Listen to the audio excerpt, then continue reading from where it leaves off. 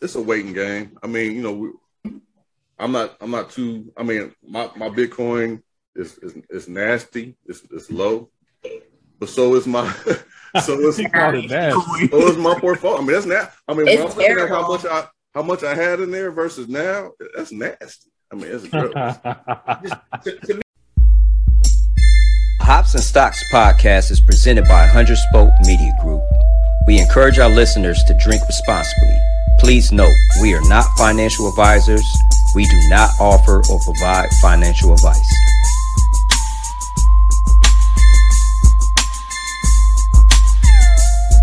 I'm Spoke affiliated from the city of Jim. Welcome back to the Hops and Stocks podcast. This is episode 42. Hold on, man. What is that? Little Father's Day gift, man. Shout out to the people at I think it's pronounced Rec Etched. Okay. Yeah, got this from my family, man. It's a wood sign etched with the name and the logo, baby. Oh man, that's dope. That's dope. Also got a same company. I don't know if this will show, but it's a bottle. It's got a nice little some dad verbiage on there. So when I get me some good stuff, maybe you can loan me something to fill this up with. A bottle or two, I can dig it. Yeah, I'll be good to go. I got you. Happy Father's Day to everybody out there too, man. I know we late with it, but yeah, late with it. Yeah. By the time this air, we'll be probably about 10 days late with it. But yeah, 2 weeks from today. That's apropos anyway, man. You know, don't nobody give a damn about Father's Day. So hey, yeah, man. On Mother's Day, you can't find a restaurant. Hell nah. On Father's Day, it's open. Everything. Man, let me give you my finest booth, sir. I'm gonna keep it 1,000. I had no clue up until I believe like Friday that it was even Father's Day. I'm dead serious because I don't celebrate my dad. I mean, truth be told, I keep that off the pod, but I'm just saying I don't look at being a father. You know what I'm saying? I'm not sitting here checking for like when are my kids going to celebrate me. Like it's for them to like, hey, yo, happy Father's Day. Hey man, you better start checking. Like tell your kids like, hey man, ramp this shit up for me next year. I can dig it, but let me go ahead and finish up this intro, man.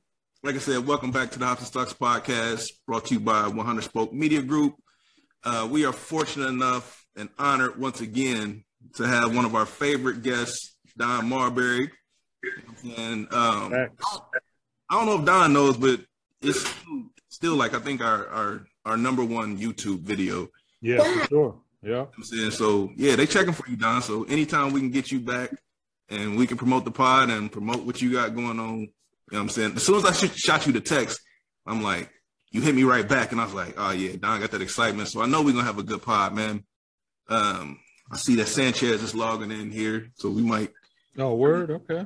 Yeah, he's logging in here at the bottom. But, man, let's go ahead and get these brews started. We got my man, Mr. You got a can. I don't even know what to say no more, man. It used to be can. You know what I'm saying? Is it Mr. What's in this bottle? Or okay. All right. We got my man, Mr. What's in this can, man. Okay. So let's talk about it. What's in this can? This is from Street Side Brewery. I didn't shout out to Street Side. Hey, if y'all gonna sponsor him, y'all gotta sponsor us. I had this in the tuck for a while. Only reason is because they're like $14 for a single, so I just can't be haphazardly just killing these. So this is Tiramisu Demogorgon. If you're familiar with Stranger Things, this is a play off of that. So as you can see, he has on the uniform from the ice cream shop, and it's the Demogorgon. This is a rye barrel aged imperial stout with chocolate, coffee, and vanilla. It's coming in at like 12%, 12.7%. So it's definitely boozy. Yeah, so we're gonna check back on B-Dub around 8:45 and see where he at with it. Well, it's my birthday tomorrow, so you know. Yeah, man. Happy B-Day, brother. You know what I'm saying? It's B-Dub season. This is a bad pour right here. You foamy over there? Yep. Oh, yeah. No, that ain't bad, man. Yeah, that ain't bad at all. Not bad. That's horrible. So it's definitely a stout. You can see that. Just out of that aromatic glass. Definitely can smell that chocolate. I'm not a fan of rye, but it has chocolate, caramel. It says fruit, but I'm not getting it off the opening.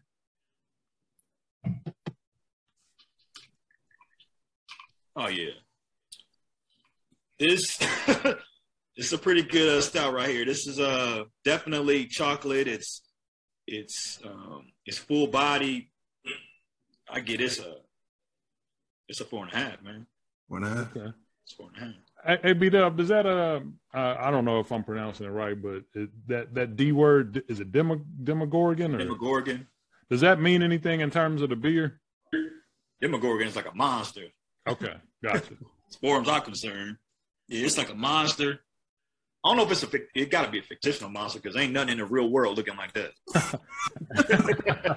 Hey, ain't that is that somebody from SpongeBob or something? Oh, that was the outfits they had on in one of the episodes. Yeah, you said that. That's Yeah, they were working at a ice cream shop. Hey Don, how you doing? Good. How you doing? Welcome back. Sorry I'm late, fellas. How's everybody doing? Man, welcome back, brother. Good. Y'all still whack. Y'all still some whack. Yeah, definitely. It's a dessert stout. So, yeah, I would definitely recommend this joint at the street side out of Cincinnati. Tiramisu. It's definitely got that tiramisu. It should have like a little coffee note on the back. It definitely has a coffee note to it, which I love. That vanilla's in there, chocolate, but I'm not getting that fruit, which it says it has. But I definitely would recommend this. You love coffee notes? Yeah, but I don't like coffee though. Yeah, I'm like that too, man. Yeah, I like it in porters. I'm sorry, in stouts. I can't sit around and drink a cup of coffee though. But you know what? Since we've been doing these with a couple of beers with coffee notes in them, I can drink some coffee. I made my mom some black coffee, and all she wanted was sugar. I was like, let me taste this, and it was all right. I drank it. I like cold coffee, man, but I can't mess with it. I mean, I don't know why anybody would want to drink something that's like 150 degrees. I'm like, you're not even drinking that. I've had some good cold brews, and I mix it with like this cinnamon creamery stuff. But it's basically a dessert, man. Like it's not even coffee at that point. Yeah. Once it gets all creamy, that's not coffee. I just go black. I used to do all that like you eat, put all that stuff in there, but I just go black now. That's chocolate milk. Once it gets all creamy like that, that's just chocolate milk. So yeah, once again, it's tiramisu, Demogorgon, tiramisu, street side, 4.5. That's what's happening. I like it. All right, man. I'm taking it to that state up north. I've got a Founders Brewing Mas Agave Classica, and it's grapefruit. It says it's an Imperial Gauss-style ale brewed with agave, nectar, sea salt, and aged in tequila barrels with added grapefruit. Man, that sounds great. Joint looks like this. I think I've had that before. And then in the cup, joint looks like this. Okay. I don't really get too many notes. I am smelling, some of that barrel, but I ain't getting no grapefruit or nothing like that. But, we'll see. Oh, shit. Oh, yeah. Oh, yeah, man. Wow. He likes it. hey, well, I mean, for the smell, I wasn't expecting how sweet that was going to hit. Let me see the can again. It's bottle, brother. Bottle. I'm gonna have to get that. Yeah, man. Woo! You haven't even talked about it yet. Yeah, I'm about to say, man, he just over there making I was gonna say, let me see if I can describe it, man. I mean, I'm getting a little bit of the grapefruit, getting some of that salt. They said there was some sea salt. It's definitely, it's not sour like straight up grapefruit. So maybe that's, I don't know, some of the agave that you're getting or the nectar. This is good, man. 4.75, man. Wow. 4.75. It's up there. And it hits too. It ain't no punk. This is a I thought I saw a 9 on here somewhere. Let's see if I can find that. Yeah, 9.7. So you 10%. Sweet. Sign me up, man. You see that can again, Blast? Founders out of Michigan. Mas Agave Classica. You got it from the Honey Hole? Yeah, HH. It's on that back wall, but opposite of it. How much? Right across from it. I don't know, probably 4, something like that. They had it broken up into singles. Yeah, I'd definitely get another one of these for sure. Might be 5, man. Oh, man, y'all coming in with some we numbers. came in strong. All right, well, look, I'll go next then. What I have here is a Coors Light.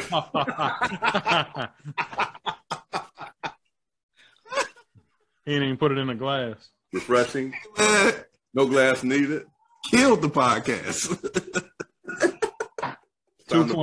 It's time to barbecue. Nah, I'm just messing with y'all, man. I know someone's done this already, but since I'm a little ill prepared, I'm just gonna go with the Sonder. It's a I'm glad you're doing that. It's a chocolate cherry frosted milkshake IPA with chocolate and cherry. So I'm gonna try this real quick.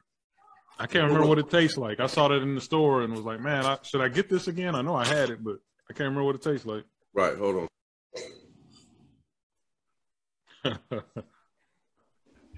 What do you have to do? Tell somebody to knock it off?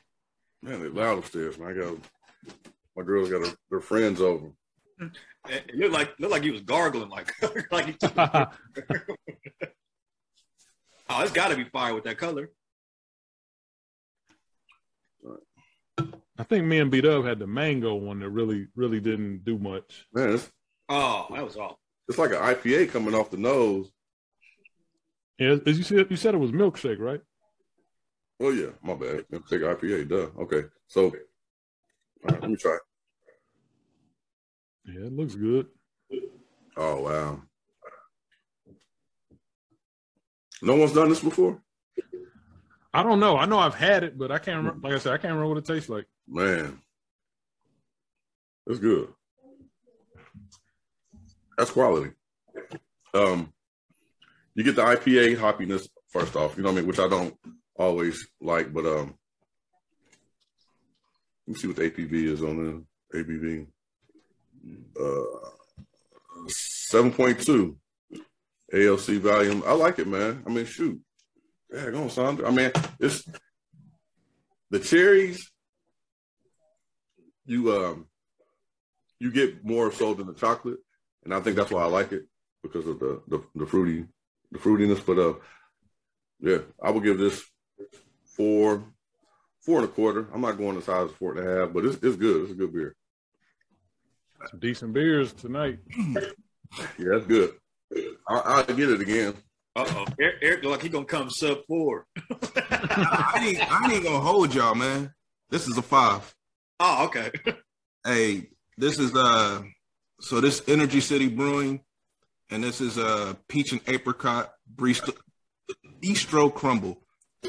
The ironic thing is this was actually brewed at Occupy in Wanakee. So Occupy brewed it for Energy City. Okay. So I don't know where Energy City is out of.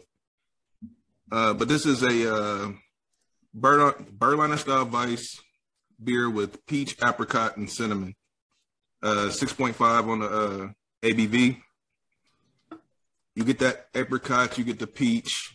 You see the color. You know what that color means. Yeah, it looks good, man. But as soon as you taste it, it boom, boom, boom, boom, right in a row. You get the peach, the apricot, and the cinnamon. I mean, exactly as they described it. Hands down, it's a 5, man. I would definitely buy this again. Bought it as a single. Where you cop at? I'll tell you off air. Okay. I'll tell you. Is it kind of thick? It looked kind of like puree-ish.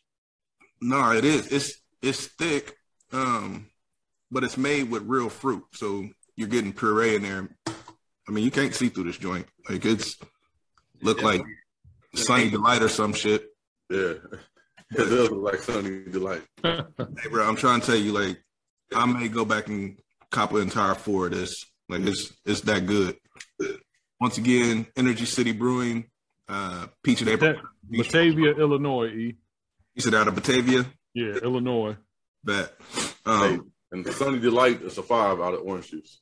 Sunny Delight. No, I don't have to disagree with you. Sunny Delight's a 5. Yeah, we might have to have this a different discussion because I think Don nodded. Nah, Sunny Delight's a 5. not a 5, man. It's not even orange juice. Yeah, Sunny D's trash, man. Yeah. What? I love Sunny D. Sunny D is trash. I don't get it all the time. Let's concentrate. No, it's trash if you consider it. If you classify it as OJ, it's trash. Like it's not good. Yeah, it's just drink, man. It's just drink. Orange drink. Orange beverage, drink. man. That's like the malt of OJ. You guys are wrong. All right, OJ. I'm saying right as soon as I'm about to introduce Don, she disappear on the cat. He's out. We can go back and get Doug then. Go get some Sunny Delight. All right, once again, we got the homegirl, Don Marbury. She is our Bitcoin extraordinaire. Once again, we highlighted earlier in the pod that, you know what I'm saying, she has like our highest viewed YouTube video. So, you know what I'm saying, we're going to go ahead and kick it over to you. What you been up to in this craziness that is crypto? What I have been up to is accumulating. I think the hardest thing to do psychologically is buy low and sell high. And I think that there has been a lot of buying opportunities, not just in the crypto space, but across all asset classes. And I think it is an awesome time, as we discussed in the first time we met, investing in yourself, learning more about what you want to invest in, trading and investing techniques, and just understanding that emotional intelligence part of trading. And before we go any further, happy Father's Day to all of y'all. I think that's so sad. Like, we really do our dad's Father's Day up. So the fact that these dads have been getting these bad Father's Days, I feel sorry for y'all. They're not doing y'all right. That's not fair. Don't my dad's not going somewhere 5-star. He's complaining. That's the way my dad is. So yeah, I get taken care of, man. So I can't get sorry. Don't feel sorry for me. I do get taken care of. The whole weekend. I get tech. I get tech. Chris Rock did say, "Don't nobody give a fuck about daddy."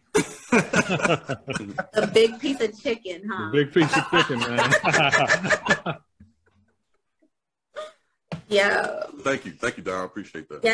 Yes. So I think it is an awesome time for folks to buy. But I preface that to say, as we talked in the last time, gambling is very easy lure with the cryptocurrency market, particularly. I think it's, you got to be careful out there, and research is very important.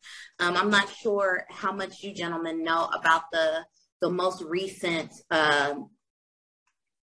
I don't want to use the word crash, but consolidation that happened with Bitcoin that got us, the sub 20K. We're currently trading below 20K right now.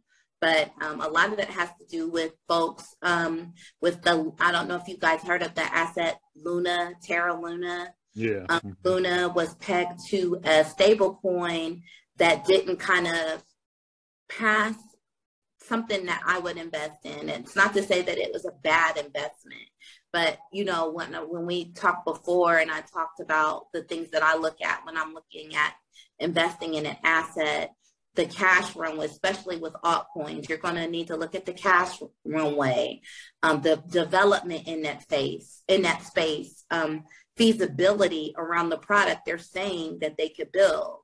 And to me, Luna didn't pass that test. And, it is alluring because you see the price action, but when you're looking to hedge your portfolio with mid to long-term assets that have exponential gain potential, you really are taking a huge risk when you don't do your due diligence and checking out certain assets. And it just seemed to me the way that was pegged to, it's called UST, the stable coin, that particular asset was pegged to. And so they ran what happened was the stable coin was unpegged from the asset. So that way, so a stable coin ideally should always be at $1 typically. So once it started accelerating in sale and the sales orders were going up, it caused Luna to become unpegged from UST, and it ate everything up. Like those folks lost so much money. Like, and it was people that, you know, had sold earlier, and, you know, you're selling at the height of the bull market. That's awesome. But if, you know, Uncle Sam comes knocking at your door, you owe 40+% in capital gains taxes, you know, you could put yourself in a really bad position financially. So greed and fear are the two things that you constantly have to take into account when you're doing crypto investments, and you know, finding that balance in there. And since the market is low, we have, and I think it could be low considerably longer than what it has been, but that is for someone that wants to be a whale, an opportunity to accumulate at low prices. So I think that if you are someone that's looking to accumulate assets, now is a great time. If you're somebody that was buying Matic when Matic was $1.79, $1.50, now is a good time to bring your cost average down. Yeah. Because I definitely got in late, but at that price, I'm like, oh, this is nice. This is good for me. But then it started tanking. I'm like, oh shit. Right. And one thing that you can't control is overall market conditions. And that's why it's so important to do that research up front, because in a bear market, you know, a lot of value is going to collapse, but it will return if there's product development in that space, if it's feasible what they're saying they're going to build, if it has a strong use case and a strong team. I believe Matic is going to come back very resilient once the market returns. But how long it's going to take for the market return, your guess is as good as mine. Yeah. Every model that these quote unquote gurus made failed in 2022. You know, but who's to account for a war? The reason I was able to I'm still up in my portfolio, as massive as the collapse has been, the consolidation has been, but it's because I bought in so low. If it wasn't for COVID in 2020, I wouldn't have been able to buy in that low. So there's always going to be people that are able to take advantage of a crisis. Yeah. And this is the mindset we have to switch to when we are maybe, you know, underwater with these kind of investments, because we can actually bring down our cost average in times like this, and you know, take advantage. Like I believe, barring a entire world collapse, Bitcoin is going to come back. Like, but if you know, there's a nuclear bomb, you know. Hey, the U.S. dollar's dead then. Right. Exactly. And the dollar is trading very strong right now, as well as the, I almost said USSR. That would have been terrible. The Russian ruble. Is that how you say that? I think you're right. No.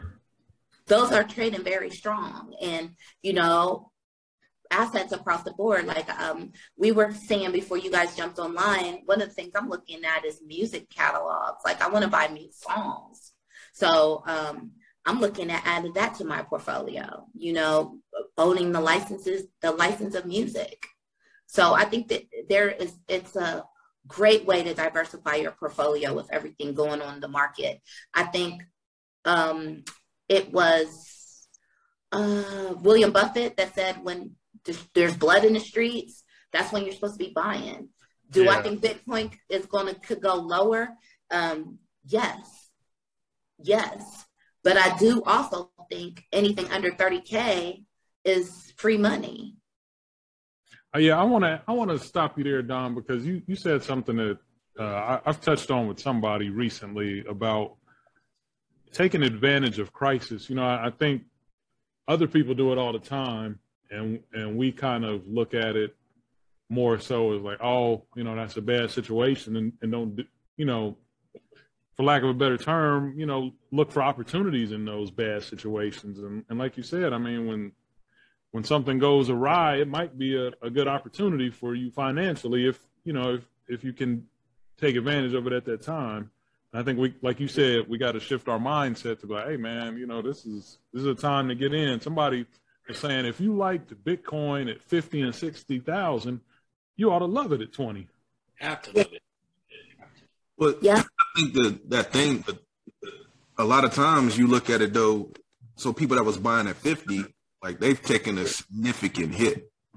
So like you got to shift your mindset to like, if you believe in Bitcoin, you believe it's going to come back. Yeah. We always say it's not a loss until you sell it.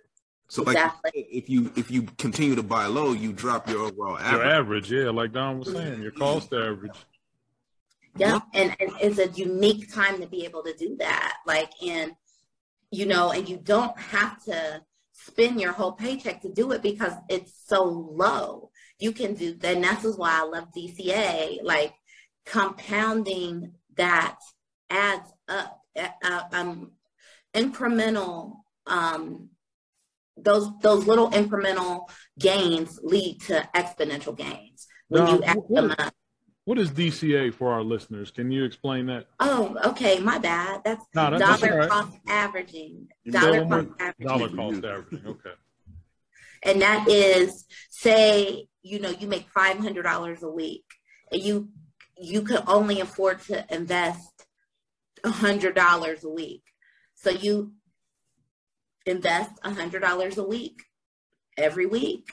And you just make that commitment to yourself. Some people do $100 a day. It's some people that do $1,000 a week. It's a really important time not to gamble and to really assess your risk aversion, like where you are as far as how much risk can I afford to take on. And as long as you operate within those parameters and you've done your research on what you're looking to invest in, you know, it is an opportune time to accumulate assets all across the board, whether it's crypto, commodities, music. I believe the housing market is going to lean towards a buyer's market, as we've been in a seller's market for a while in the housing market as well. I think we're going to see a lot of volatility in our economic markets across the board, just with what's going on in the world. But if you can strategically align your risk with that research, it's an opportunity for exponential gain. I'm going to tell y'all what I like about Dawn. She always gets on here and preaches risk aversion. And then the other thing is, I just forgot, but the risk aversion. It's that beer, man. And then the part about, you know, the gambling. It's like she doesn't just hop on here and say, hey, you know, do this, you're going to make a ton of money. Oh, you know what? It was the research. Risk aversion and research. She's always preaching those two things. It's like, I'm not just getting on here and telling you buy this, buy that, you're going to be rich. It's like, nah, do your research and make sure that whatever you're buying, you can, you know, afford to, if it goes left, you can afford to be all right. And I think that's what is key in all investments. It's gamble. You know, what are you willing to lose? Yeah. Are you comfortable losing that? If you're comfortable losing it, then go ahead and put it out there. And during this downturn, that's been my methodology with my because if your methodology doesn't change during a downturn, then you're not doing something right with your investment. So my method has been to go ahead and still buy since it's so low, but also know that my risk is a little higher now because we don't know what the market's going. Am I comfortable with it? So I think that comfort zone, like you said, Don, as long as you're comfortable, do what you can do, but don't stop. You know what I mean? Just don't stop. Yeah. Yeah. and don't over leverage yourself. There's people that may tend to invest more than they can afford to lose just because the prices are so low. Right. Now, I mean, it's like I said, I think anything under 30K is free money. But if you get $1,000 paycheck and you put $975 in the market, and Bitcoin is trading at 19.9, what are you going to do in 2 weeks when it's at 15?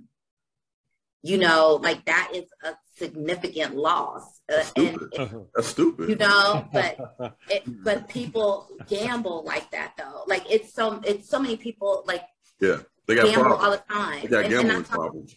Yeah, and crypto is full of that, and it's so easy to do it. I had one of my friends reach out to me, and he's like, "Well, what should I get next?" And I'm like, "Well, you probably should accumulate what you have been accumulating instead of finding something new, because it's not that you can't find something new, but research it first." You know, a lot of this space, and I'm sure you guys experience it with stocks, people are just looking to buy what's hot.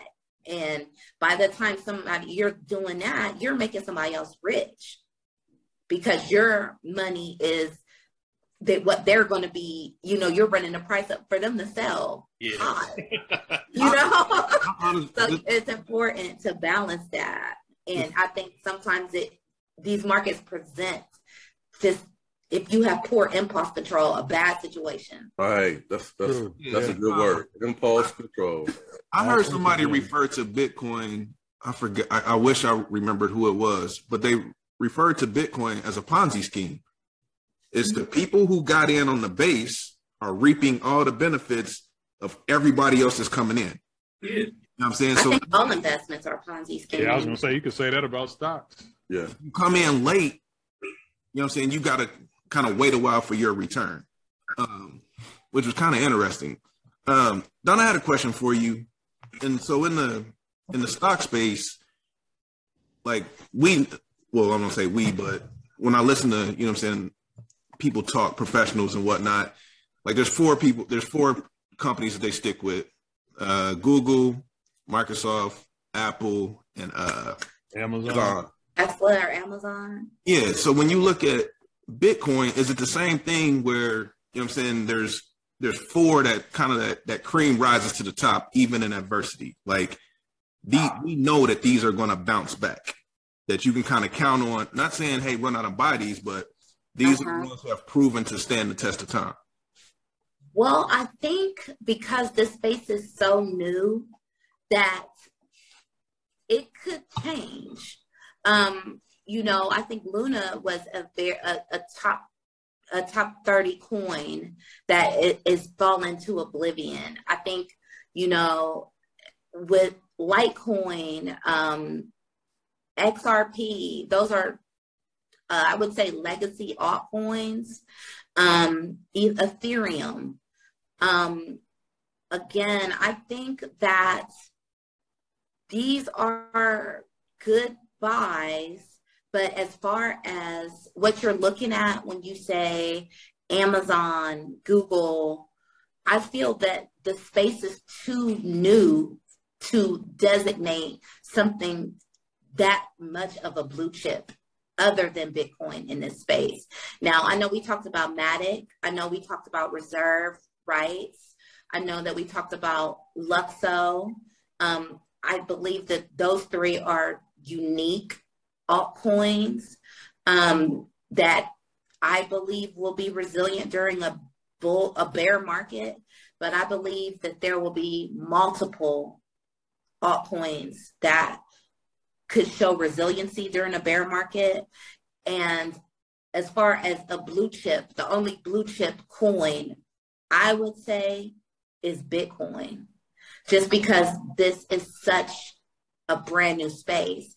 I liken this, like the companies that you're talking about, like, you know, I think that those are like Apple, that company's been around since what, 1977, you know, and was really the pioneer of the computer age, the information age. Like it was the must-have device. And Steve Jobs went through multiple incarnations to have the Apple that we see today.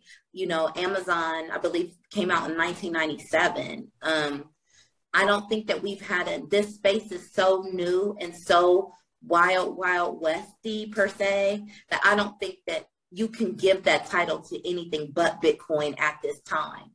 I think that there is a lot of growth left in this market and a lot of product development left to do. And I think Litecoin, Ethereum, Bitcoin, those are going to be your most popular. Will they be the most exponential gain? I don't think that those two things necessarily correlate. And I don't think that there has been the type of worldwide adaptation of cryptocurrency to designate any of the coins yet as like a blue chip, like those stocks you were just describing. Well, it's almost like what you were saying is like too big to fail. Like, is Bitcoin too big to fail? Amazon's too big to fail. You know, and I'm not too concerned, because if you look at your stocks, if you look at your portfolio, it's down. I mean, mine is down. Typically, when I look at my portfolio versus my wallets, there's a correlation. So if my stocks are down, my Bitcoin is down. If my stocks have a code, my Bitcoin has the flu. Got COVID. If my portfolio is doing well, sinus infection. If my portfolio is doing well, my Bitcoin is about to retire me. You know what I mean? So it's a correlation. So it's a waiting game. I mean, you know, I'm not too. I mean, my Bitcoin is nasty. It's low, but so is my. So is my portfolio. I mean, that's not. I mean, when I'm looking at how much I had in there versus now, that's nasty. I mean, it's gross. to me, man, my investments aren't they're long-term investments. So Yeah. I don't. Good point. I'm telling you right now, like, I don't check my portfolio every day. Right. Because it doesn't concern me, because I'm in it for the long haul. This is not a sprint; it's a marathon. So I'm diligently waiting. I'm Right. I'm investing. I'm in it for the long haul. So I'm not trying to get rich overnight. So it doesn't really bother me. So, only thing that bothers me is that Dogecoin and Tilray. Two things that bother me right there. You're gonna take losses. You know, I think we all got some coins or stocks that are you're gonna take our ass. Until I sell it, I'm not realizing that loss, so I don't care. And that's why we gotta stop listening to idiots, man. We was listening to that group text, and somebody threw that Tilray out there, and then we all jumped on it, and now we all. Hey, can we talk about a bull and a bear market? A bull market is it 20% from the top, and the bear is 20% from the bottom? Like, what's the definition of bull and bear? I don't know the exact parameters, but a bear market is kind of what we're experiencing. When you see constant red and constant pain, that's a bear market. And a bull market is when, you know, that fear and greed index is flipped all the way green to greed, and everybody is obscenely making a lot of profits. And it's not that, but I don't think that bull markets are unsustainable or anything like that, but I just feel that we had a very random, weird set of events consecutively since 2020 that have impacted the world. And, you know, crypto is the most susceptible of all the markets to feel that volatility. So it's just a unique set of situations. And for some people, they're going to be able to accumulate assets that give them life-changing amounts of wealth. And there's some people that are going to panic and sell.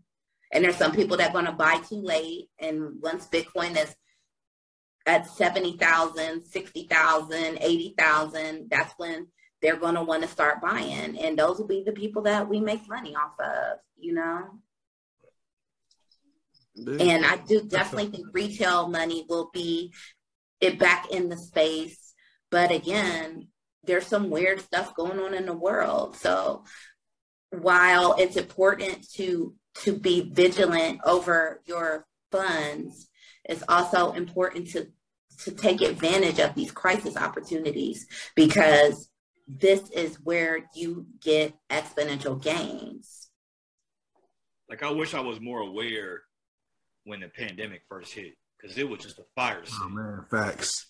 Mm-hmm. I was unaware, and Doug, I don't know if Eric and Blast was already in, but in our group text, they were just talking about stocks, and I wasn't on it because I wasn't in that space yet. So it was like I was tuning myself out. I should have got in because it was just, everything was just on sale, and it was so much money to be made. I guarantee there's a whole bunch of millionaires made it during the pandemic. Which is how it is right now. I mean, A lot of money during that. We called it a pandemic. Yes. It might be better than, well, I don't know if it's better, but I mean, it's close to where it was at. And I think with this situation here is there's not as much, uncertainty.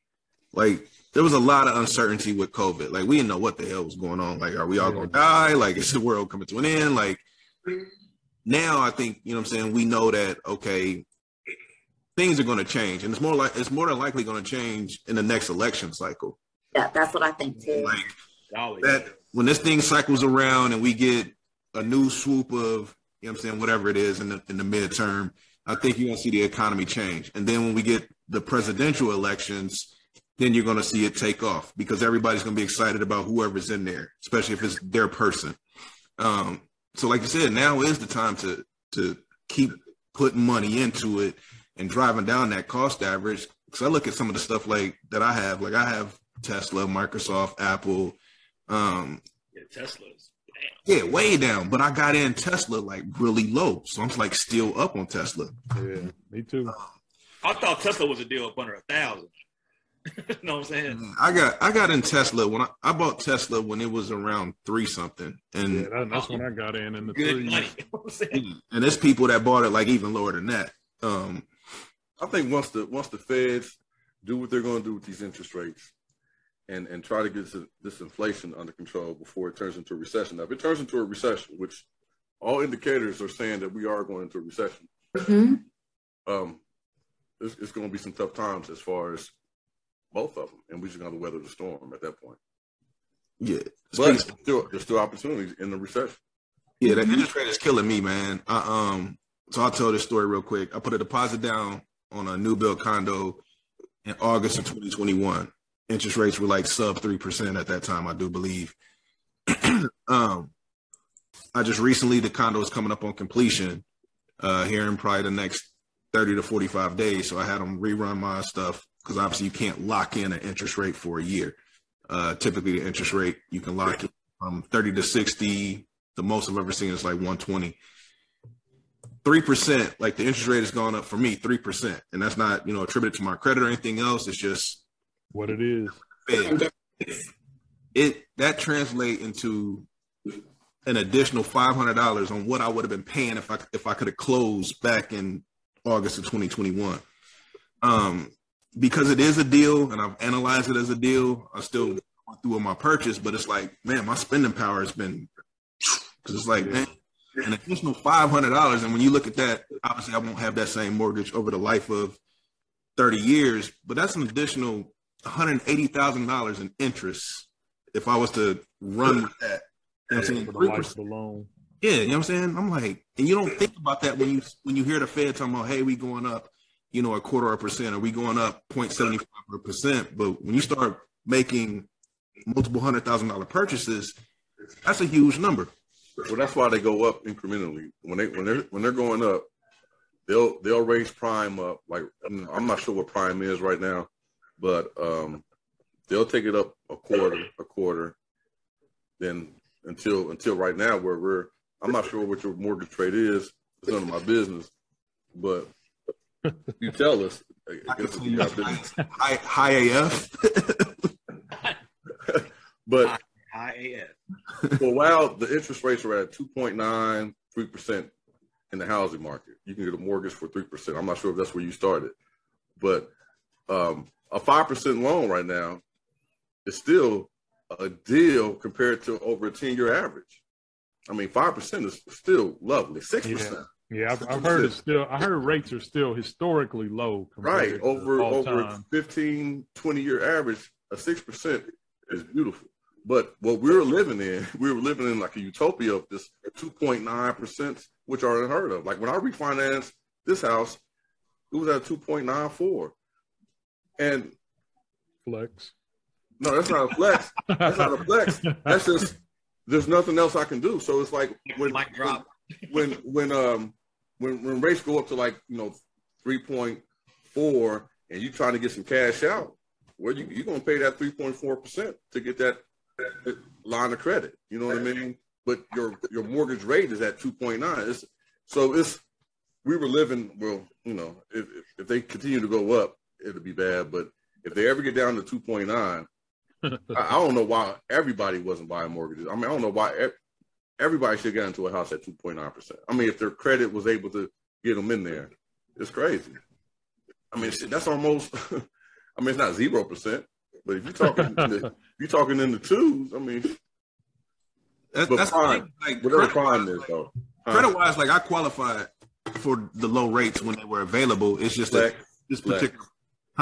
That ain't a flex. It's just that this particular project, the development is running. It ran behind and got delayed, and so now I'm stuck in a situation where, even though I got good credit, like the interest rate is what the interest rate is. You know what I'm saying? And so ain't nobody flexible.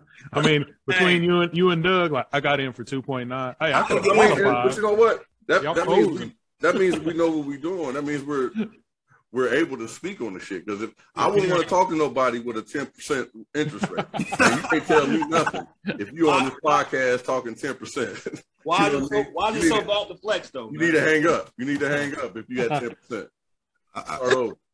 It was like a bodybuilder contest between these two. Ain't nobody flexing, man. But hey, hops and stocks, man. When we talk about credit, I tell you, I got damn near a perfect credit score.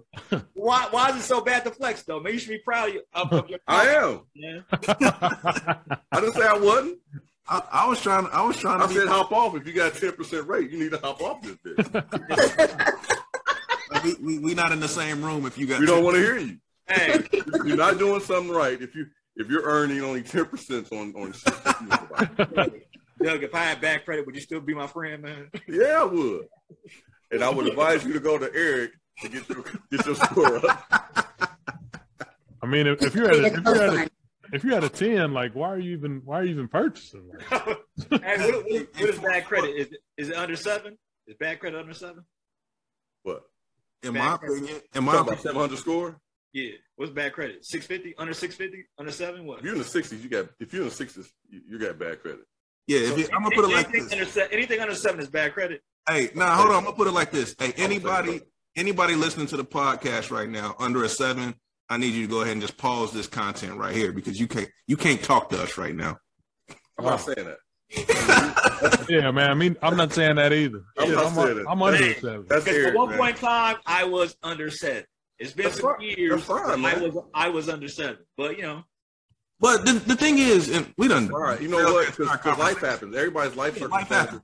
Yeah, I mean, every something may happen, but that's neither here or there. What I'm saying is that. What I'm saying is I'm at a 2.9. So for you to get a good interest rate is based on credit. You know what I mean? And if we're on here talking that we have a credit professional. And if all our scores on over 700, then we're doing something wrong. Eric, you're not serving us. Yeah, that's what I'm saying. If everybody on this pod had less than 700, then Eric, you're not a good friend. Hey man, my services are available. Like you haven't let that be known. You've called me before and I've told you some stuff what to do. Yeah, but I was over a 7. No, I didn't need to really. I was well over a 7. You know he said I didn't need you really. Yeah. I really don't want to talk to anybody on this podcast if you're not over 850. Oh, then everybody's gonna be quiet then. Let's hang up. I'll talk to myself. I can't even flex. I've never had an 800. All good. It's the only reason that I don't have an 8 was I paid off my car. and it's stupid as all get out, but mix of credit is a huge factor in your overall credit score. I paid off my car, and that actually dropped my credit by 20 points. And at that point, I was at a 797, and it dropped it down. I was just like, this is stupid. So a person. I don't get that. So you paid off your car. Yeah. Or dropped. Because your mix of credit. So just say, Doug, you probably have a car payment, a mortgage, and revolving credit, which would be credit cards. So that's a perfect balance and mix of credit. I don't have a mortgage. I no longer have a car payment. So now all I have is revolving credit. So you become more risky as a borrower? Because the credit is just based on your risk. I mean, are you a risky buyer or not? So I don't know how you become more of a risk in the eyes of lenders without minus a car payment. So it's the mix. So when it's the mix. So there's all those different factors. There's the mix. There's credit utilization. There's length of history. It's 5 things, and they're slipping my mind right now. But the mix, like I said, if all you have is revolving credit, then you basically, you're not showing that you have anything secured. So once I get my mortgage, I'm going to see my score probably in a 30 to 60 day cycle shoot right back up. Right. Because now I've added something to my mix. A lot of times, if cats have like my FICO or Experian, you can go into your profiles and it'll tell you exactly what's impacting your credit score. It'll say, hey, you don't have a mortgage, or you don't have a installment loan, or you have, too much revolving credit or something. I don't get statements like that, buddy. I feel shit, man. You got it. You got it. I just play it, man. We done got off topic a little bit. Let's circle back. That's all good. It back in. You know what I'm saying? Let's reel Don back into our conversation. Real talk. The title of this pod should be from green to greed. There you go, Blaz. All right. I thought I was gonna name it Doug Flexing, but I got you. Right. Somebody flexing. So Don, obviously you've been in the crypto space for a while now, and very knowledgeable about the space. So when things started, just the bottom kind of fell out, like what was your first move? Like what did you do to kind of like assess your risk and start planning your new strategy at these prices? Well, the first thing that I thought is, again, I knew that there was something that was not necessarily because of the crypto market itself, but just the conditions that are going on in the world. And the first thing I thought is like, oh, it's an opportunity for me. Like, I want to be super rich. I want to be wealthy. That's what I thought. Now that's the flex. Yeah, that's what I thought. Like, it's an opportunity for me to buy more of what I thought was good buys in the first place. So I really didn't change my strategy. And I know that sounds terrible because you should constantly be looking for improvement. But what I did was just kind of look at diversification opportunities. Like I said, like I'm going to start buying music and licenses for music.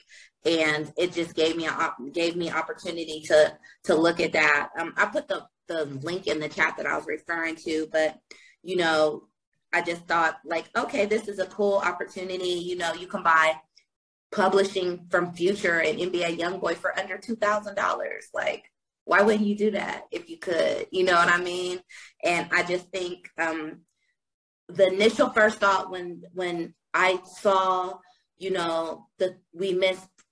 went below 30,000. We went below 25. We went below 22.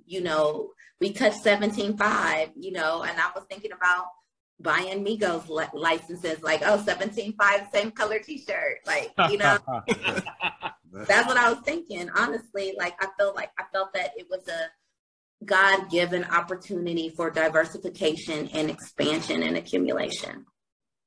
Got you. That's not what I was thinking. I was thinking like, that music flex was Yeah, like Bodak Yellow $8,056. I don't know if y'all can see that, but when you what do you do with that? What do you do with well, that? you can license it. Like say, J-Lo want to be in a movie, being a stripper again, and you own Bodak Yellow, and I used to intern for a lady years ago when I used to live in Atlanta. Her name was Toy Green, and she was like, she worked for John. She was an A&R. She was downsized when music started changing in the digital age, but she submitted music for soundtracks, commercials, constantly, all the time. So it's like I knew that there was money in it because when I was young, I used to file the submissions for her and find what was looking for music. So I think,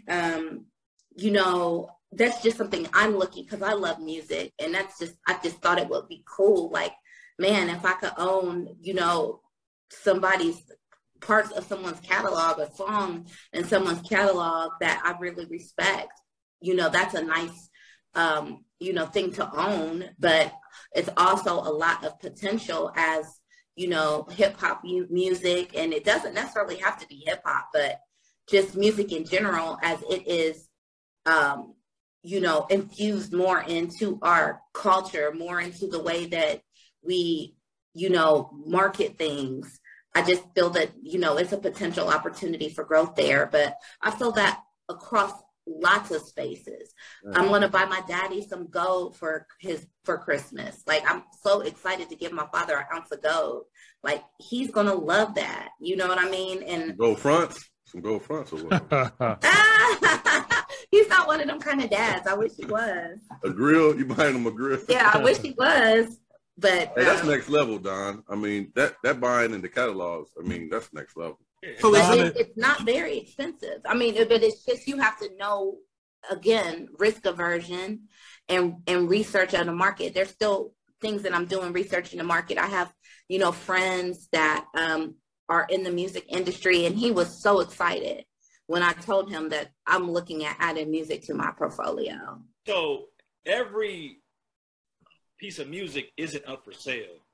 Somebody records the music, somebody owns the rights to it. It has to be up for sale for you to even purchase an auction. That what I sent you in the chat is an auction. So are you the sole owner, or are you buying a percentage of the overall package? So just saying, like you said, Bodak Yellow is $8,500.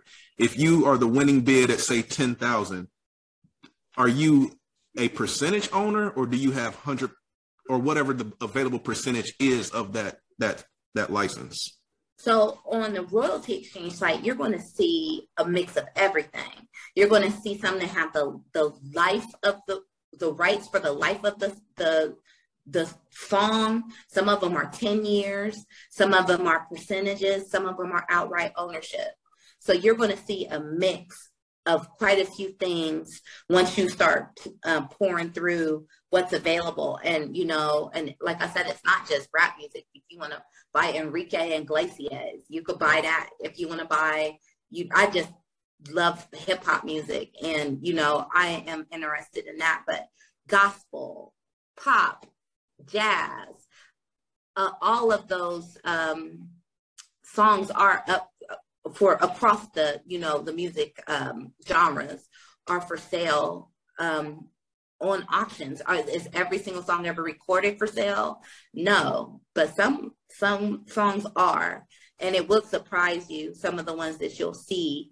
I'm looking at Little Kim's Crush on You for a 10-year license, and it's currently highest offer at $12,426. Like, now imagine if Netflix decides to put out a dating show and they want Crush on You to be the song. Right. Like, you know. Smart, man. Don, she's smart. You're genius. Cameron was talking about that on Drink Champs. I think he had to wait like 20 years for his first album.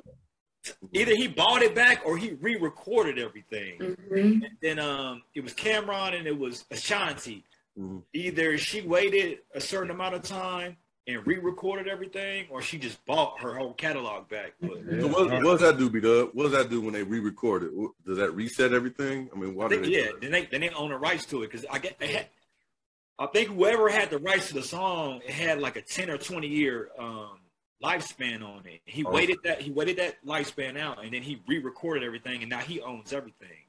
Like, yeah, man, So I wonder if this ties into, because you've heard over the past maybe like 5 years of these mega artists selling their catalogs. I believe Wayne sold his catalog for 9 figures. Most recently, Justin Timberlake sold his catalog for 100 million. So I'm wondering if these people that are purchasing these catalogs are taking them to these royalty exchanges and auctioning off that. I think it's a mix of everything. Okay. I think it's a mix of everything. And there's so much movement, as you were saying, with people selling their catalogs. Like, it's always somebody, and it's somebody, people you never suspect. Like, I've seen Bob Dylan selling his catalog. Like, what in the world with Bob Dylan? You know, like, but there is a lot of money in music licensing.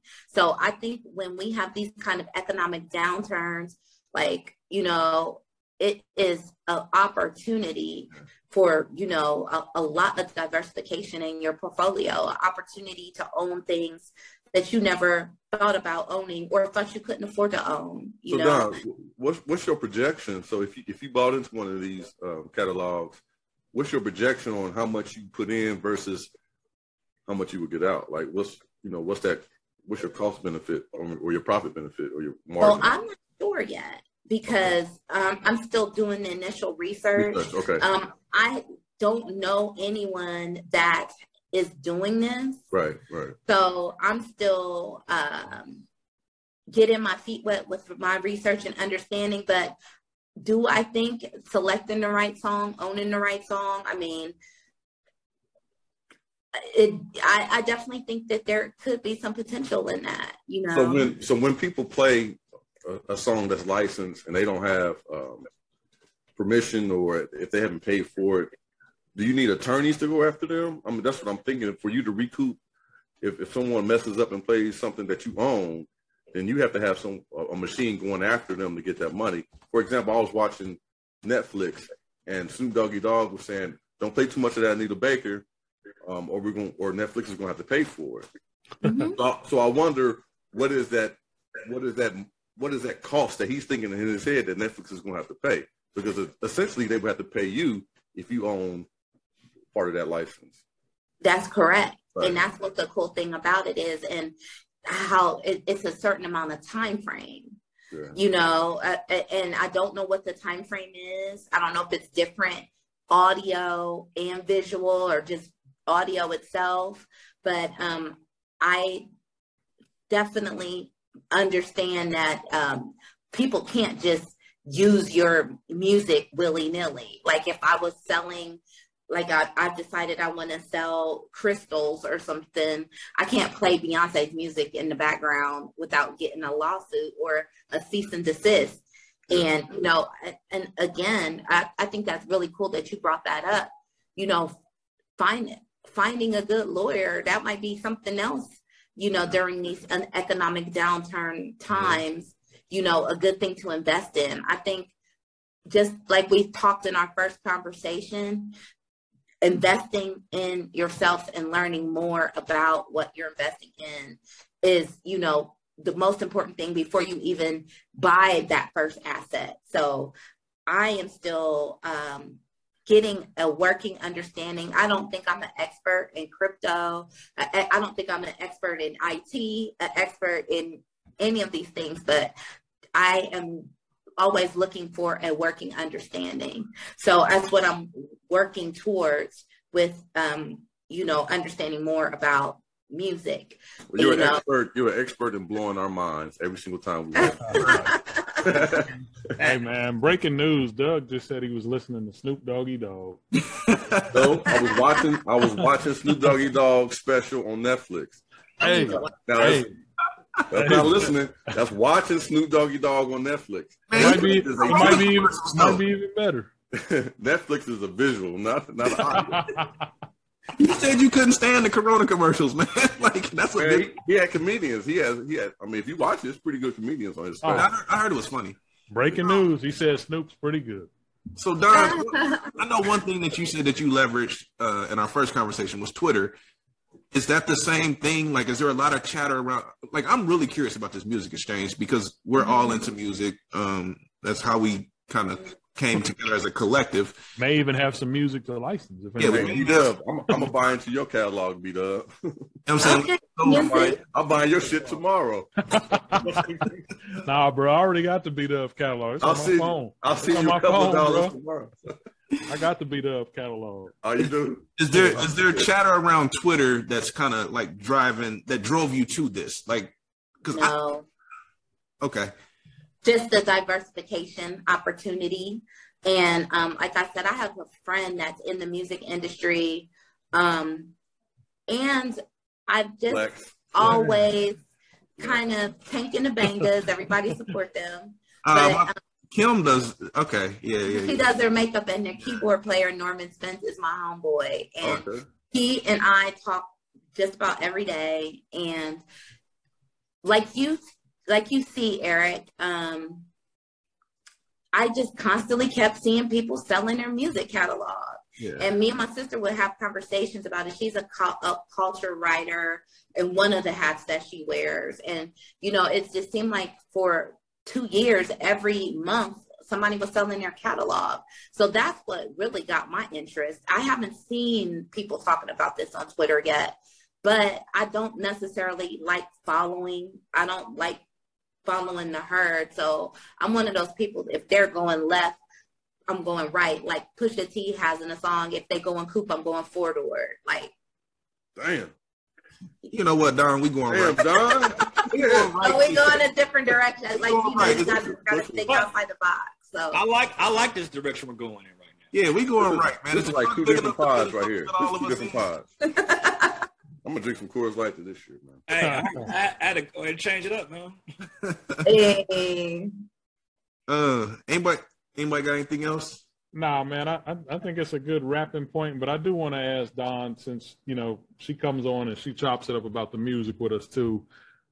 Give me something I need to be listening to and give me your album of 2022 for the first half so far. First half so far?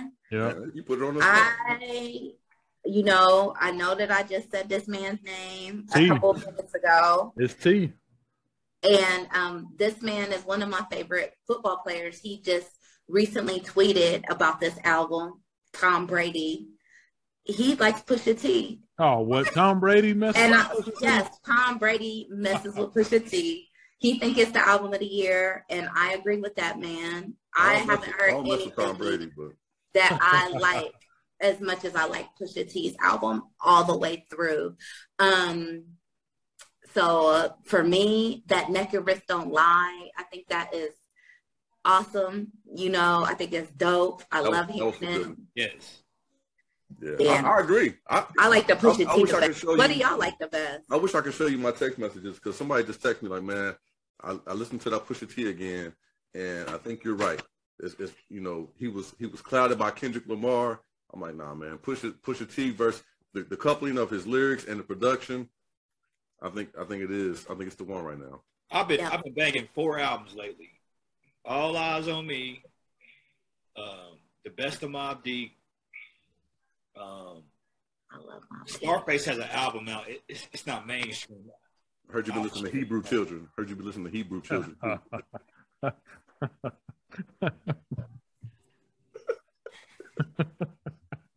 I don't know what we got against the Hebrews, but we're gonna move right along. Right. It was 4 albums. It was. Yeah, what was the fourth one? Pusha T? Scarface, Pot, Snow.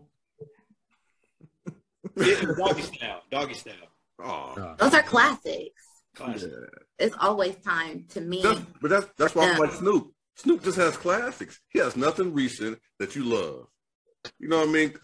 He has it's always about his classics, man. He has one. I would like to have Snoop as a friend of the show, so let's not get We're not gonna get on Snoop, man. I think that Death Row album is dope. Did y'all listen to it? Which one? The new Death Row album. No, I'm not hip to it. And I can't listen to that new album goes. Y'all gotta listen to it. The Death Row that Snoop owns? The new Death Row that Snoop owns? The NFT Death Row. I'll pass. Yes. I mean, it is good. It is good. Like, it's the same old that we love. It's the same classic Snoop. Like, if you like his old stuff, I mean, it's not no gin and juices on there, but, you know, it's definitely music that we would listen to and love and vibe to. Like, I wouldn't just pass it up. Like, just listen to it once. What happened with Snoop, though, is I think Snoop was ahead of his time, and he didn't develop as a... Snoop didn't develop as a lyric. This man went out of the picture. As the years went by, like when Snoop first came out, I thought Snoop could really rap. But as Snoop aged and as the times kept growing, I felt like, I can't really. Now, Snoop has a hot song. Like, he's good for a hot song, but I can't. Well, not now. He's not good for a hot song, but man, like Doggy Style, Deep Cover, hot. Cube, same way. NWA, his first album. We were kids. We were kids. What about Don Mega beat up? Is Don Mega good? Who? Oh, Don Mega. Is that good, Cube? I think Snoop has the best image that anyone has created in hip hop. Like, his image is very, very likable. He's marketable. You can digest Snoop, but lyrically, I can't digest him at all. Well, Doug, you appreciated Snoop on Doggy Style, right? Yes, but that's the classic stuff, man. He didn't evolve. Like, Snoop realistically only had one classic album. Yeah, really. Doggy Style, that's it. Starts and stops. What he did on No Limit. Listen, people who respect Snoop, give me some Snoop where he featured and like, man, damn, Snoop bodied that shit. You know what I mean? You can't think of nothing. I do not want to wrap up this classic man episode on a Snoop tangent. All right, I'm sorry, man. Okay. Y'all started. Y'all don't like Snoop on none of Nas's albums? That's Doug. That's Doug who don't like Snoop. I don't think anybody on the pod is currently checking for Snoop. Like, I mess with Y'all Snoop, man. listen to the Death Row album. Like, I listen to all new and old hip hop still. But Snoop, you always welcome to come on the show. Yes, y'all better not have the Dogfather not on. Snoop has been on with Nas. Yeah, like what? Snoop has quite a few songs with Nas. Like bangers? Like what's I think they go hard. Hey, what we can do is wrap this and so we can play that song. I'm about to say, and again, we're back to talking Snoop. All right, I'm sorry. Wrap this up real quickly. Do y'all like Nas? Dogfather out. Dogfather out. All right. Hey, once again, thanks, Don. Thanks for tuning in. You're more than welcome to come back. 42. Oh no, big Snoop Dogg back up in the baby. Man, I am really trying to get off this. What are we talking about here? Hey, go ahead, man. Do it. Go ahead, man. I love Snoop. Hey, all right. Once again, thanks for joining the Hops and Stocks podcast. It's episode 42. Don, thanks for joining us. You always come through with the knowledge and the jewels. Now we done moved on to a whole new space with this royalty exchange. I'm excited to learn about it. We out. Be a shell of a man if we ever depart. From my heart to I'm riding with you. I'm riding with you.